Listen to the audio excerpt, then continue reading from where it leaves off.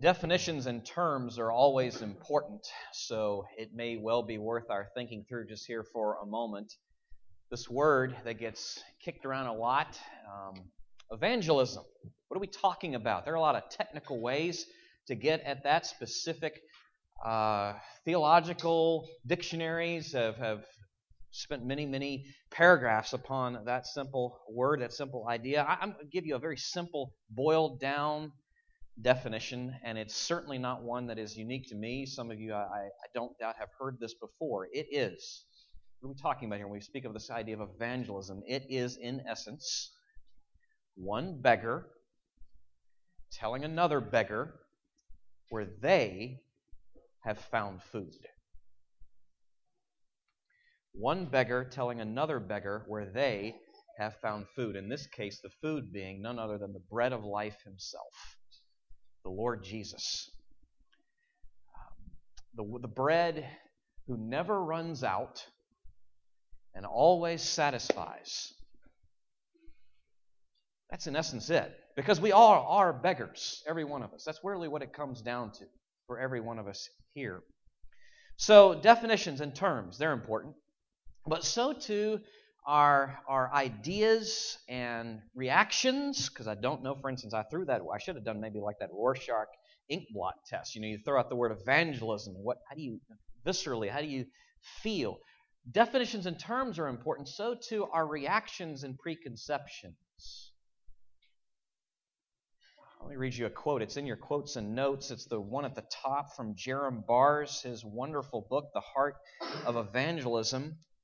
He writes in the very prologue to that book, setting the tone for everything that he's about to say, many Christians are afraid of sermons and seminars on the topic of evangelism. They are afraid because so often they have been made to feel guilty and inadequate about their involvement in making the gospel known. All too frequently, this has not been a Spirit-induced sense of guilt and inadequacy that has led consequently to a deeper trust in God, to a growing gratitude for His love, or to transformation in the patterns of one's life. Rather, this has been a humanly induced sense of guilt and inadequacy.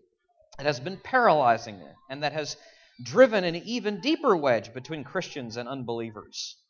I long to see believers set free from this feeling of frustration and failure.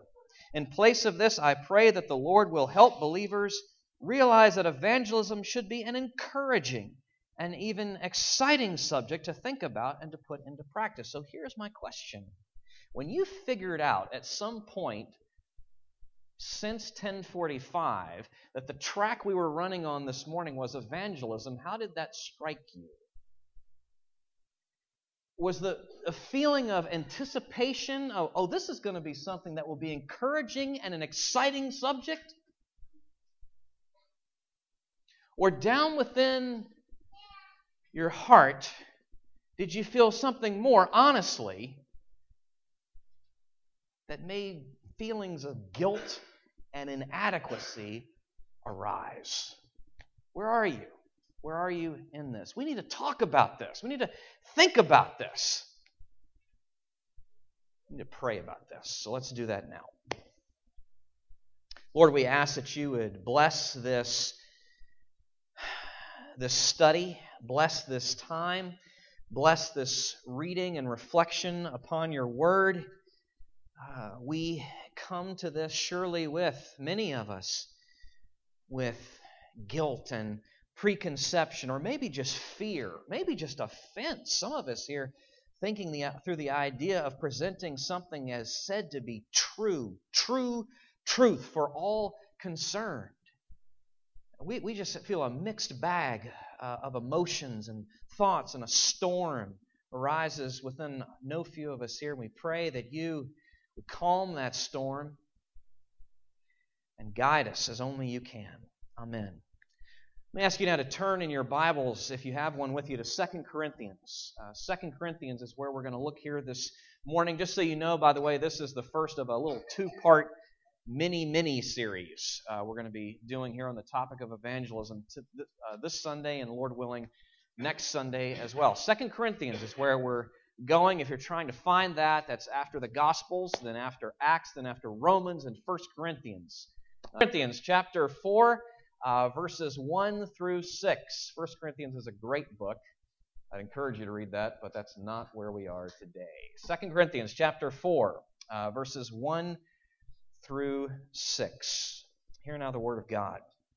Therefore, having this ministry by the mercy of God, we do not lose heart, but we have renounced disgraceful, underhanded ways. We refuse to practice cunning or to tamper with God's word, but by the open statement of the truth, we would commend ourselves to everyone's conscience in the sight of God.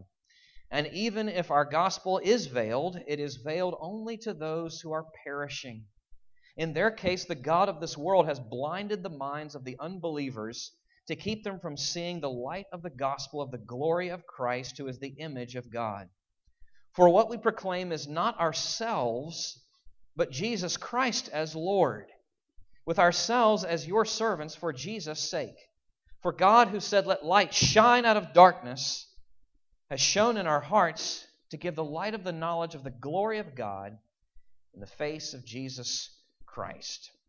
I was reading an article just this past week entitled, "Where Are the Paul Reveres?" I won't get into the substance of the article itself, but obviously that's meant to tag into the memories, if you remember, of Paul Revere, of that true historical figure, that silversmith, that patriot, immortalized in Henry Wadsworth Longfellow's poem, The Ride of Paul Revere, and the legendary stature that Revere was brought up to really because of that poem. And you remember something of that. One if by land and two if by sea was the code, the signal that was going to be the lanterns up there in the church steeple, as Revere was trying to warn the peoples of the coming British forces just prior to the battles of Lexington and Concord. One if by land and two if by sea was the signal there. The British are coming! The British are coming! He is said to have said as he rode from town to town. Actually, he probably didn't, just as a sidelight, because he was trying to do all this in secret. So he probably went up from door to door and likely said something like, "The regulars are coming, the regulars are coming," but that's not as cool as anyway. Point being, messengers. Messengers. If you're a follower of Christ, you are called to be a messenger. That's what it comes down to. Which means, by the way, that you have a message. What is the message? Well, we're told here, even in 2 Corinthians 4, the message is the gospel, which literally means good news, which raises a question. Why is it good? What makes this good news good? Two things. One, its substance, what it is. It tells us, on the one hand, we, every man, woman, and child, more guilty, sinful than we ever dared to fear. But on the other hand, every one of us in Christ are more loved and cherished than we ever dared to imagine and hope. It's quite a message. That's why it's good news, the substance of the message itself. But there's another reason why it's so good, and that is its potential. It's like a powder keg. The more you take it in, it has the power, it has the potential to transform us from the inside out, to change the way that we respond to suffering, troubled relationships, the idols of our day, money, sex, and power, or self-control, or ethics, or purpose, or joy. See, it's good news because one of the substance of what the news is, but also its potential to change us, to make us new. Okay, so that's why it's so good. Well, okay, fine, but whose message is this? Where does it come from? Who is this one who has sent us? And it's God. It's God's message. It's God's Word.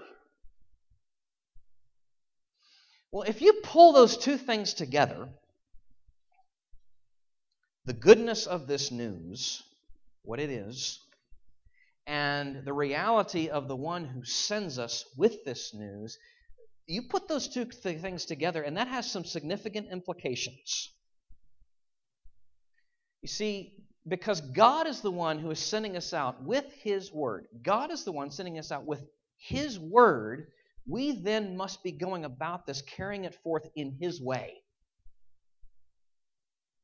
God is the one sending us forth with His Word, we must then be going forth, taking it forth, going about this in His way, not ours. Which, of course, begs the question, what does it mean to say His way? What is His way of going forth with this message? Well, that takes us to 2 Corinthians 4. And here Paul is, the larger context is Paul is speaking of what sustains him, what buoys him, what encourages him in the midst of the troubling circumstances of his ministry. And it is a larger perspective and view that he has on things. And as he unpacks that here in verses 1 through 6, what he gives us is what I'll call a three-legged stool. A three-legged stool that gives us the foundation of evangelism. The three legs, and it's there in your outline, the three legs are this. First, God's sovereignty. Second, our creativity. Third, gospel integrity. These are the three legs of this stool, none of which we dare pull out. They work in tandem together as a team. God, as a foundations of our biblical foundations for evangelism, God's sovereignty, our creativity, gospel integrity. That's what we see here in 2 Corinthians chapter 4. Now, just as a quick aside, by the way, full disclosure, the crux of, the basics of this outline that I just gave you are, I got from a training session with Christianity Explored, this course that we're getting into in the next few weeks. They, by the way, from what I can tell, got it from J.I. Packer, Evangelism and the Sovereignty of God. From what I can tell, having read that book, Packer got it from Paul. So I'm feeling pretty good about this outline. So, okay, here we go. God's sovereignty. Let's look again at verse 6. Verse 6, 2 Corinthians 4. For God who said, "Let light shine out of darkness," has shone in our hearts to give the light of the knowledge of the glory of God in the face of Jesus Christ. What is Paul getting at here? In essence, this message. God alone is the one who can save. God alone is the one who can save. Now, he's clearly some observations here. He's clearly hearkening back here to Genesis, to God's creation.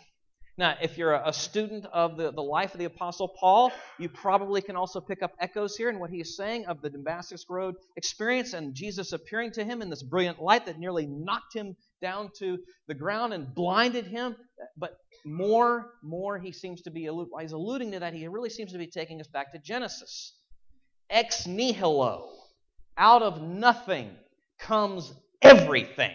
God, by merely speaking, creates. That being a divine, miraculous work. Okay? And what Paul is doing here is he's trying to help us understand that just as so with the case of creation, ex nihilo, so too with evangelism. Both are a divine, miraculous work. When a man or a woman comes to Jesus and bows the knee before Him and says, "You are my Lord, you are my Savior," that is every bit a divine, miraculous work as ex nihilo, everything coming from nothing. Where once there was darkness, now there was light. Where once there was deadness, now there is life. Where once there was chaos, now there was peace. That's what Paul's getting at here. The implications of that. The implications of that are this, that this is a universal reality. It applies to every one of us. Every one of us stands in need of in many ways, like Jesus coming up to his dear friend, his dead friend, Lazarus, lying in the tomb, and Jesus saying outside that tomb, "Lazarus, come out." That's the universal need for every single human being. It's the necessity of God's work. Jesus saves sinners. Now, that's the message. It's also what the messengers have to keep in mind. You understand? Jesus saves sinners. That's the message, but it's also, as the messengers go forward with that message, it's what they have to have in the back of their minds, in the front of their minds, and all through their minds as they're carrying out this task. Jesus saves sinners. And that's the first leg of our stool. God's sovereignty, which leaves no room for self-sufficiency, self-dependency, self-reliance. None. None whatsoever. Why? First of all, because that would be delusional. Now, we are all deluded in this. We all suffer from this to some degree. But it's delusional, and because it's wrong, therein, not surprisingly, it's destructive. To the degree that you think you save sinners, that you've got something really, truly to bring to the equation here, then to the degree that you experience success, however you measure that, in the sharing of the faith, you then will take credit for it and find your heart increasingly inflated with pride. But conversely, if you think it's up to you, Jesus and me save sinners, then when things don't go the way that you had hoped, when you fail, whatever that looks like in your mind, now where are you? Despair, distress, disappointment, disillusionment. It didn't work. It didn't take. Our Lord is calling us but to be faithful. But to be faithful and leave the results in His hands. But wait a minute, there's a follow-up question that needs to be asked here. And but doesn't talking about how God's sovereignty in evangelism, doesn't saying that Jesus and Jesus alone saves sinners, doesn't that encourage laziness here? I mean, if He's going to do what He's going to do, what do we have to do? Well, to even ask that question shows a fundamental failure to understand the point. The sovereignty of God in evangelism, rightly understood, should never encourage laziness. The sovereignty of God in evangelism should encourage boldness. A sense of encouragement and anticipation and hope as to what might be. An understanding of the sovereignty of God in evangelism should encourage patience in His timing as to what He will bring about. The sovereignty of God in evangelism should also encourage prayerfulness as we ask Him for wisdom and the words with which to speak, and then the work of His Spirit in the hearts of people that we care for. That's rightly understood what the sovereignty of God should encourage. Put it this way. Historically speaking, those who have been most convinced of the sovereignty of God in evangelism have been most given to the work of evangelism. Classic historical illustration of this, John Calvin. John Calvin and the church in Geneva and the sister churches that they were yoked with back in mid-16th century Europe, Calvin was the most prolific church planter there was in Europe in his day. Calvin, working in conjunction with these other churches, sent missionaries to France, to Italy, to the Netherlands, to Hungary, to Poland. We even have records of at least 2 missionaries sent across the pond to Brazil. Some biographers will tell you that Calvin was completely taken up in terms of his attention and focus in the last decade of his life with evangelism, church planting, and mission work. Do you see? A right understanding of the sovereignty of God in relation to evangelism should not hamper evangelism, but bolster it, encourage it, embolden it. God sends us forth with His Word, you see. We're to do it His way. First leg of that stool is sovereignty. Second, our creativity. Let's look again at verses 1 and 5 now. Our creativity. Look at what Paul says. Therefore, having this ministry by the mercy of God, we do not lose heart. Skipping down to verse 5. For what we proclaim is not ourselves, but Jesus Christ as Lord, with ourselves as your servants for Jesus' sake. What is Paul getting at here? That as real and true as the ultimacy of God's rule in this, equally so is our role in this. At the same time. Now, some observations here. There's a task that's been assigned. Paul alludes to this in verse 1. He speaks of a ministry that's been given to him by the mercy of God. He has an assignment. Go do it, Paul. In verse 5, he alludes to something for all of us, a specific role, a message to proclaim, a responsibility to do something. Now, what are the implications of this? While at the one hand, we have to say, truly, God is sovereign. God rules. He is the one who saves. At the same time, He works through means. He works through means. He works through our efforts, our energies, or what I'll call our creativity. He's going to do this work, but He works through us. Now, if your head's in a spin now at this point, let me tell you why. Because what I've just put before you is what logicians, people who do logic, call an antinomy. That's the technical term, an antinomy. It's one of those things that comes up. No, sorry. It's an antinomy.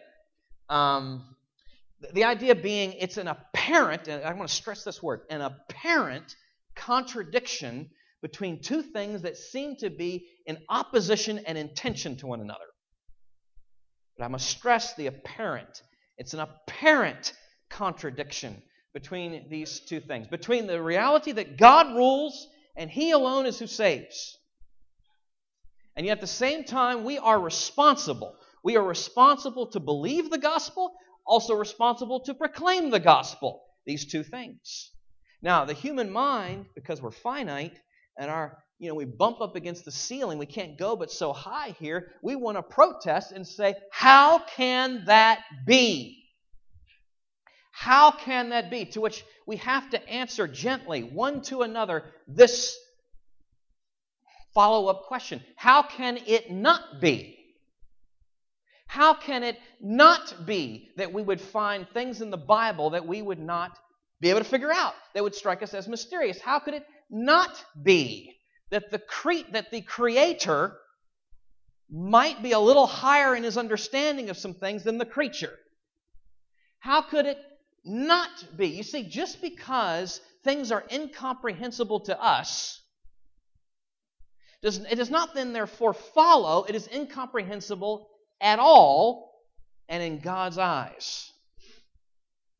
That's a leap of logic right off the cliff. It does not then follow. It does not then follow at all. And that's the second leg of this three-legged stool, our creativity. Why is this important for us to keep in mind? Packer, in that book I alluded to a little while ago, the Evangelism and the Sovereignty of God, which, by the way, is really good, and I think if you picked it up, you'd enjoy it. Packer writes of the reality that many of us go through what he calls a Copernican revolution. Now, let me back up here. What is that about? Okay, Copernicus. Copernicus was this guy many years ago who established the fact in his observations of the solar system that no, contrary to what a lot of people had been saying for centuries up to that time, the sun does not orbit around the earth, but the earth orbits around the sun, which threw everybody into a tizzy. That was the Copernican revolution. Okay, so what Packer is saying is a lot of us go through a Copernican revolution. There comes a time in our lives we realize how man-centered we have been in our thinking. There comes a point in our lives we realize that we have had God on the margins of how things work instead of at the center. And so we go swing to the other side of things in our view and our understanding of it's all God's sovereignty, it's all His rule, it's all His overruling in everything, to the exclusion of any understanding of our role, our creativity, our being a means of His rule. So anything that smacks of, anything that smells of our having a role, because it's His rule. And that's a failure to hold in the tension in place. That's a failure to understand the antinomy. That's a failure to keep these things as they are in the Bible, not resolved. Both at the same time somehow. And we've got to hold them that way and understand them that way and live that out. His rule, our role. What we don't want to do is this.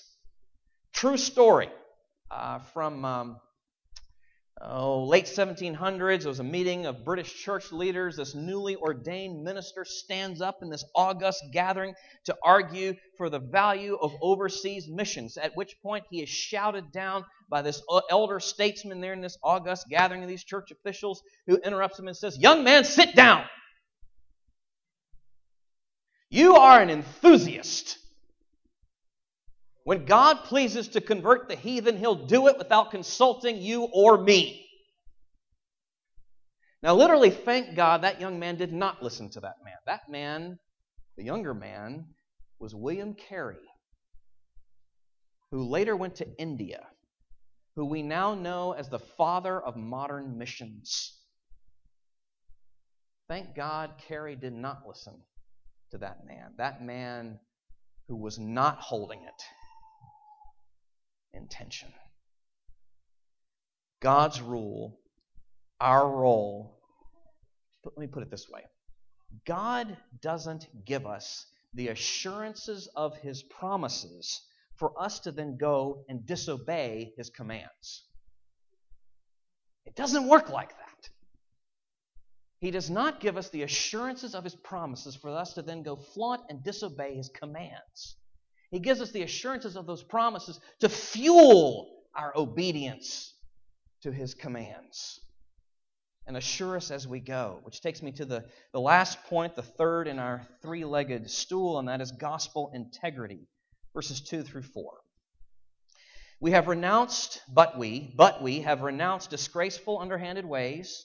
We refuse to practice cunning or to tamper with God's word, but by the open statement of the truth, we would commend ourselves to everyone's conscience in the sight of God. And even if our gospel is veiled, it is veiled only to those who are perishing.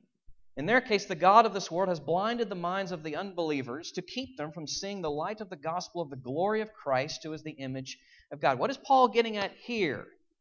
That in the midst of everything else that we're doing, everything else that we're saying, we must stay true to the message. And just like I said earlier that we have been given a task, so too, observations, we have been given a message. So there's no need to wonder. There's no need to guess. We have been given a message. If you want to know what to say, here it is. A specific message. Paul tells us in verse 4, the gospel of the glory of Christ, who is the image of God. Jesus, in seeing Jesus, in understanding the gospel is all about Jesus, who He is, the wonder of who He is. Fully God, fully come in the flesh for us, living, dying in our place, that our place might then be secured before Him. That's the message. Who He is and what it is that He has done and accomplished. The implications, what Paul is saying here. We've been given this message.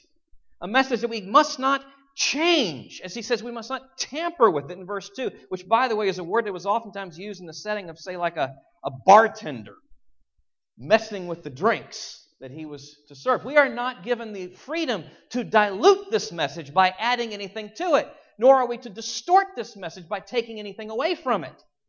We are to give what we have received.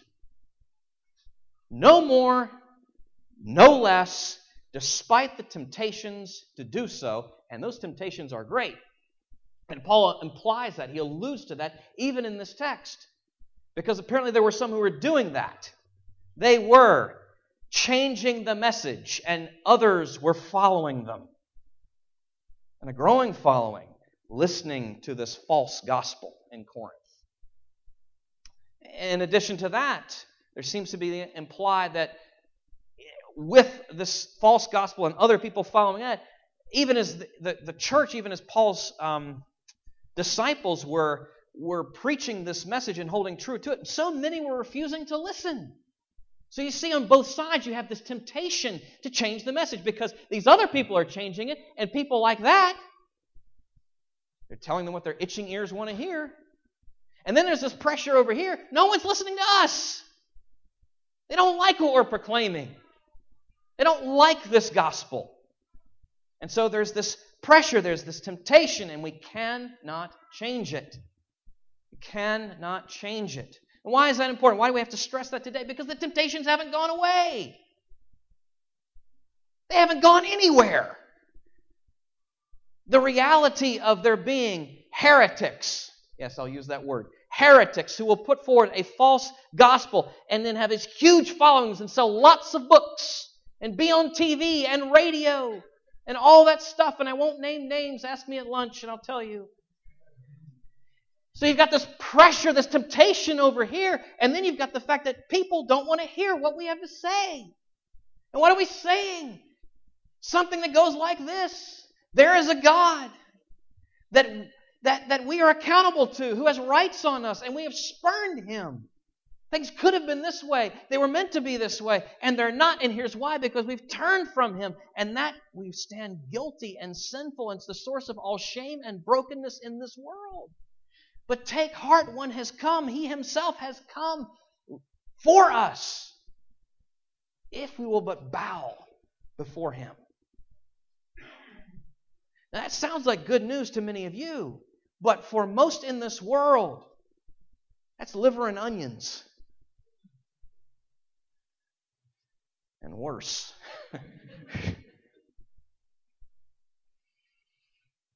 We have to remember our place. We have to remember our role. We are but stewards, given a responsibility to speak. We are ambassadors, with authority to what we say, but only because who backs us and has sent us forward. We are also heralds with news. Hear ye, hear ye. But we must go forth with that heralding task. The buzzword today: authenticity and honesty and clarity. Not tampering with the message. Or as Paul says in verse 5, for what we proclaim is not ourselves, but Jesus Christ as Lord, with ourselves as your servants for Jesus' sake. This is God's word that we have to carry forth His way. If I can sum it up this way: the what and the who drives the how. You got that, right? The what and the who drives the how. Okay, let me unpack that. The message we have, the message we bear, and the one who sends us transforms everything but the way we go forth. You got that? The what and the who transforms the how. Let me tell you a little quick story that may help with this. My misery, if I can put, no, that's not right.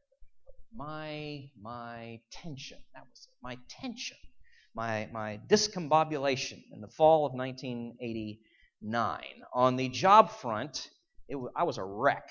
I'd already done one brief stint, and if you want to ask me about this later, you can. One brief stint as a bill collector, collecting over the phone on delinquent medical bills. Yeah, that was fun. That didn't go well. Then later that fall, I find myself in a management training program at a bookstore. I'll just say it was not what was promised. I'll just sum it up that way. So I'm not a happy camper. Things are not going well on the job front. However, on the personal front, I'm dating, and now I'm engaged because she was crazy enough to say yes.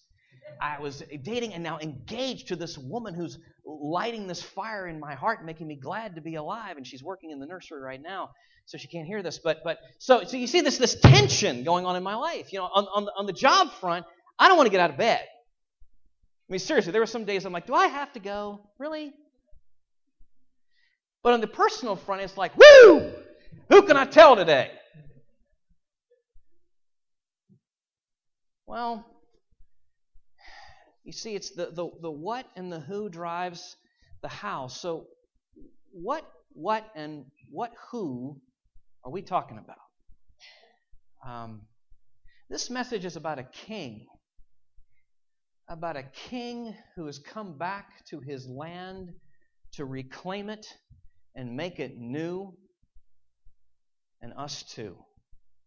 This news is about a young prince come to reclaim, redeem, save the life of His beloved at whatever cost. And it just so happens that we are His beloved. The gospel is about that king. The gospel is about that prince. You see, that's the what and that's the who. That's the news we have. That's the spark that should strike within our hearts. He's come for us, you see. And now He is sending us with the message of what He's done. Let's pray together. Lord, the great need of the hour, the great need of this hour surely is for us to be struck anew with the wonder of that what and who, of the gospel, of the good news, of the substance of this message, of the potential for what it can do in transforming our lives. And we need it. We need to have our sights renewed, our hearts lit aflame anew. If we are going to feel a compulsion